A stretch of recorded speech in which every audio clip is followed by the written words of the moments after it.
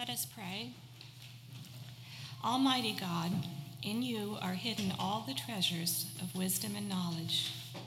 Open our eyes that we may see the wonders of your word, and give us grace that we may clearly understand and freely choose the way of your wisdom. Through Christ our Lord. Amen. The scripture lesson in the Old Testament is found in the book of Isaiah, chapter 25, verses 6 through 9.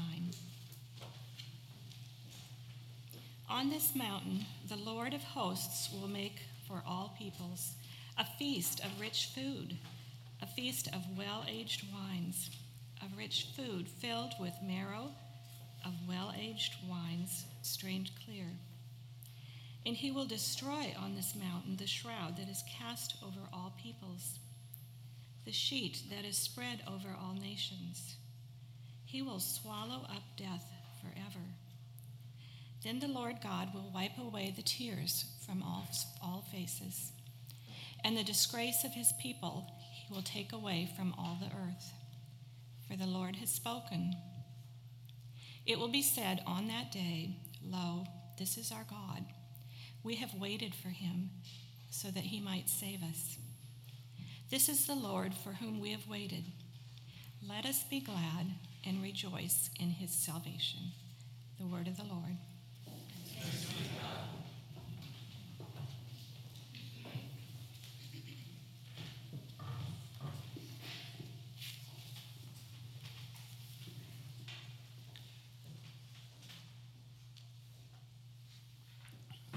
Our New Testament lesson this morning comes from the book of Revelation, the 21st chapter, verses 1 through 7.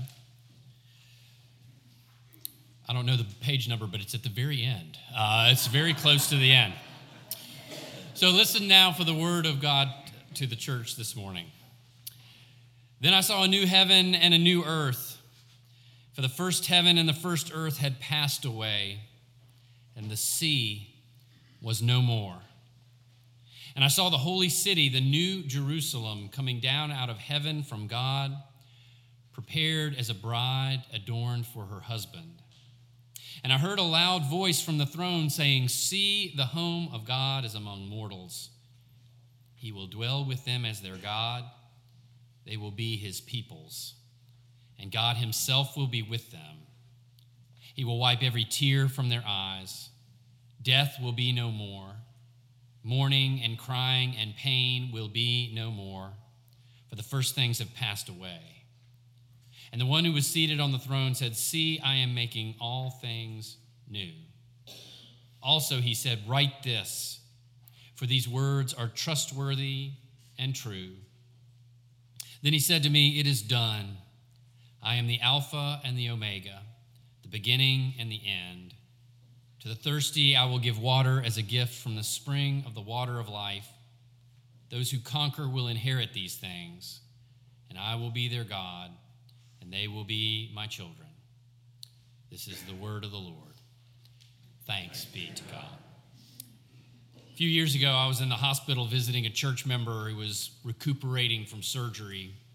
It was one of those times in the hospital when every room seemed to be filled, and so the only recovery room, the only room that they could find for this person to recover in after his surgery was actually on the pediatric ward, on the children's floor. And as I was about to enter into his room, I heard a little child crying just down the hall. It's amazing what you can hear in the cry of a child. You can sense almost immediately how old the child is. And I could tell that this cry was not from a newborn baby, but certainly not a very old baby, a baby that was, I guessed, about less than a year old, maybe. I was pretty sure that this baby was in physical pain, but there seemed to be a lot more to it than that. There seemed to be a deeper pain, fear, loneliness, a sense of being completely alone and defenseless in a world that was not safe. In a child that young, a cry can speak volumes. And and what it speaks is always authentic and true. I lingered there in the hall as that cry washed over me, and then my imagination began to race. I wondered what was happening to that child in that moment. What awful procedure may she be having to endure at such a tender age? I wondered whether she had anyone with her, because so many people in hospitals suffer through pain alone. And I hoped she was not. I prayed that someone was with her, someone who loved her, who could hold her in that moment. But I knew that in this world that it was far from certain. That little cry came from a tiny infant, but its source seemed to be much older and much more cosmic than that. That little cry came from a deep darkness that was there even before the foundations of the world were laid. In the beginning, when God created the heavens and the earth, we read that the earth was a formless void and darkness covered the face of the deep, while a wind swept over the face of the waters. From the very beginning, the sea has represented the power of chaos. It symbolizes in the Bible pretty much any power that resists, contests, or contradicts the loving rule of God. It's the force that wiped out everyone but Noah's family. The storm that nearly killed Jonah, the frothy waves that struck fear in the hearts of the disciples, the darkness where the ancient beast Leviathan is said to lurk without challenge. The psalmist wrote that when the waters first saw God, that the very deep trembled, that the waters were afraid. And after the words, "Let there be light," God's first order of business was to tame the sea. And God's path to us and to our salvation had to pass first through the mighty waters. And we read in Scripture that God's power would not be deterred. The sea had no choice but to submit to the power of God. So the sea was contained and organized and even given some boundaries, but the sea did not go away. The dark chaos remained and was always there. And it remains here. It lives on in the power of sin. It lives wherever people are vulnerable, wherever they are abused or mistreated, wherever they are mocked or ridiculed, wherever they are forced to flee oppressors or falling bombs. It lives in the mails, where evil still lurks in paper packages wrapped with hate and vengeful rage. It lives in hospitals where pain still terrifies children, where disease still brings heartbreak, where frightening diagnoses still knock strong people and families to their knees. It lives in divisive rhetoric and hateful speech that targets people for the color of their skin, or the faith they choose to practice, or the people they choose to love. And its most impregnable fortress, the place where the enduring power of the sea is at its strongest and most obvious, is death. The Tree of Life Synagogue in Pittsburgh stands this morning as a powerful witness that the sea still raises its most fearful fury in the undeniable power of death, which Scripture recognizes as the last enemy to be destroyed. So the book of Revelation takes this image, this history, this image of the sea as chaos, and uses it to unveil the ultimate goals and purposes of God. Early on in the book, John of Patmos, that's who is credited with writing the book of Revelation. These are his visions. He's given a powerful vision when the door of heaven, a little window into heaven, is open to him. And he gazes through that window to see a majestic central throne that's gleaming. It's wrapped with this majestic emerald rainbow. And around that central throne are 24 smaller thrones. These are the seats of elders who have made it through their tribulations and who are now clothed in white robes and crowns. And surrounding all of this, like a big concentric circle, is the sea. Even in heaven, the sea is there. Here, that close to the presence of God, the sea is completely smooth. Scripture describes it, it's like a sea of glass, like crystal. There's not a ripple on it, but it's still a barrier. In the vision of John of Patmos, the sea still stands between us and God, threatening our access to the throne. Now, I haven't had many of these experiences in my life yet because I haven't spent that much time on boats. Many of you have. But I was lucky enough last Saturday to have the blessing of being out on the waterway before the sun peeked out over the horizon. And as we glided through the marsh, that water was as smooth as glass. There were no bumps, there were no jostlings, just the comfortable whir of the motor and the warm wind on our faces.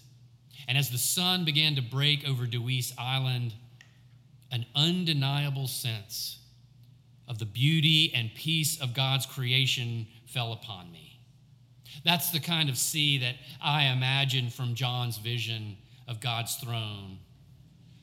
Potential danger and chaos have been calmed by God, and God's peace and order is dominant, but the final victory does not seem to have been won, for the sea is still there and still exists. After I'd finished my visit with that member of the church who had had surgery, it was obvious to me he was fine. He was recovering well. He had plenty of family around him. So I said goodbye, and I went back out into the hall. And I couldn't help myself, but I ventured down the hall toward the place where I had heard that plaintive cry before. And the crying had stopped now. And as I walked a little closer, I even noticed that the door was open, and I couldn't help but walk by and just kind of peer in. And it turns out I had been right. That child was about 12 months old at most. She was being held by her mother, resting with her head on her mother's chest, and she was asleep. For the moment, she was safe and she was secure. For the moment, the waters of her world were glassy and calm, but I knew they probably wouldn't stay that way for long. She was still in the hospital. She was still sick. And I knew that something would happen soon that would probably make her cry again. And that's what it means, I think, for John's vision to reflect that the sea, even around the throne of God, was still there. Because even when we're at peace, that sea laps at our feet. It lurks and it waits. It's still there as a potential barrier between us and the loving presence of God. And that brings us to the amazingly good news of Revelation 21, the passage that we read this morning.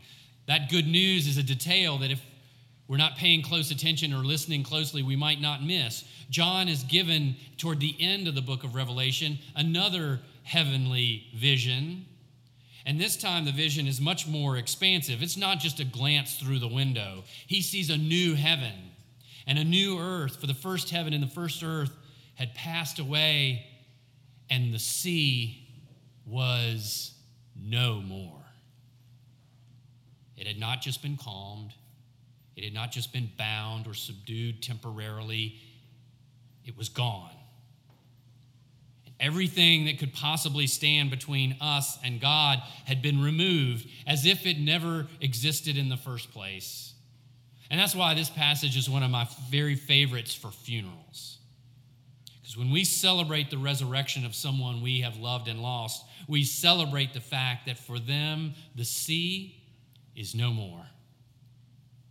There's no longer anything that stands between them and the loving presence of God, for even the last enemy has been defeated. The threat of death will be no more. Mourning and crying and pain will be no more, for the first things have passed away.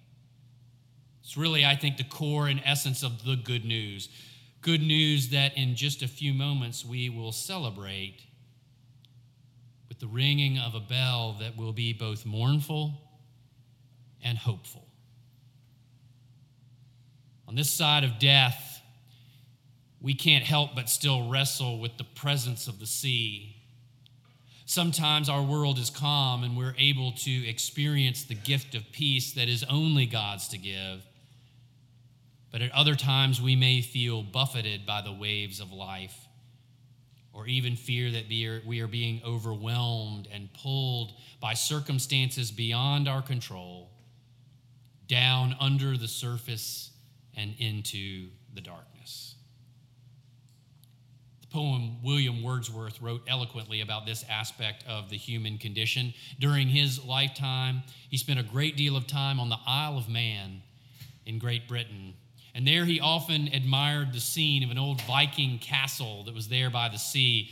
And despite their location on an exposed outcropping, those rocky ruins always seemed to him to be completely at peace, as if they were bathed in soft light, beneath blue skies and calm winds with glassy seas around them. And he would later write about those Elysian memories that he had of that castle in a poem that he called Nature and the Poet.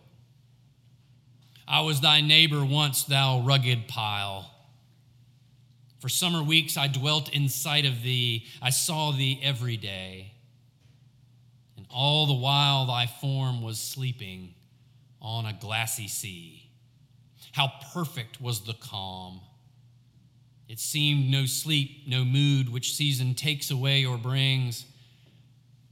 I could have fancied that the mighty deep was even the gentlest of all gentle things.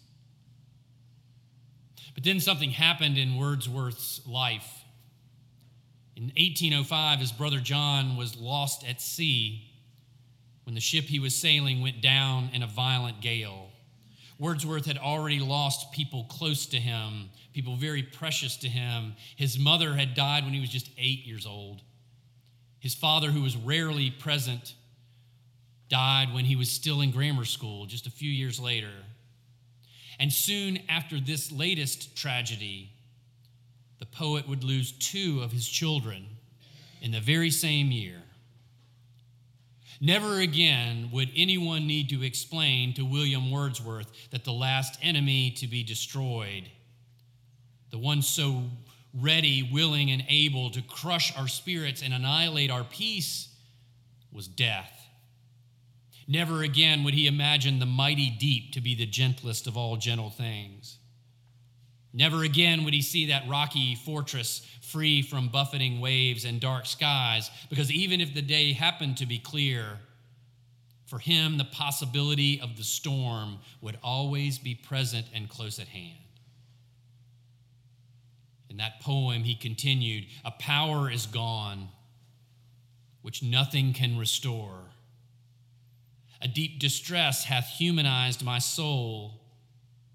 Not for a moment could I now behold a smiling sea and be what I have been. The feeling of my loss will ne'er be old. This which I know, I speak with mind serene." This is what I think it means for the sea to always be there. Even when things are calm, life has a way of reminding us that it might not be that way for long.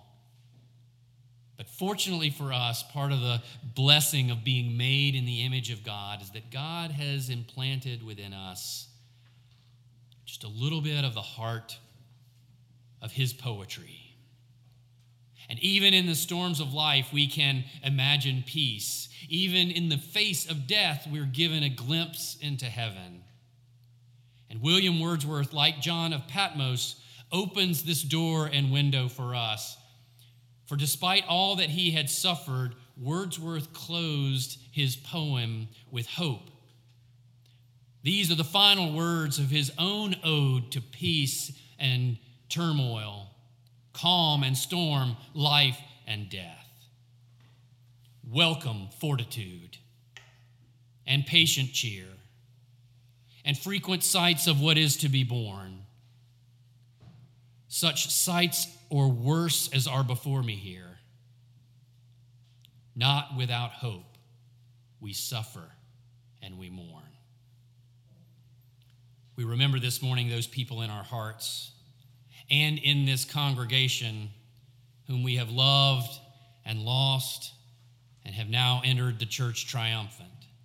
And even as we celebrate the fact that every tear has been wiped away from their eyes, that for them mourning and crying and pain will be no more, that for them the sea is no more, we can also reflect upon the periods of calm and storm in our own lives and be reassured by the promise of the one seated on the throne who is making all things new.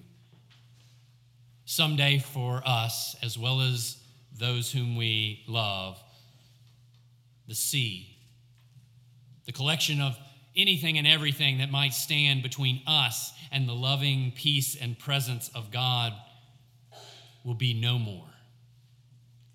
On that day, there will be no pain, no struggle, no tears, and death will have been swallowed up in victory. So welcome fortitude and patient cheer and frequent sights of what is to be born, such sights as we have seen this week, or worse, as are before us here. Not without hope do we suffer and mourn. Not without hope do we suffer and mourn. Thanks be to God. Amen.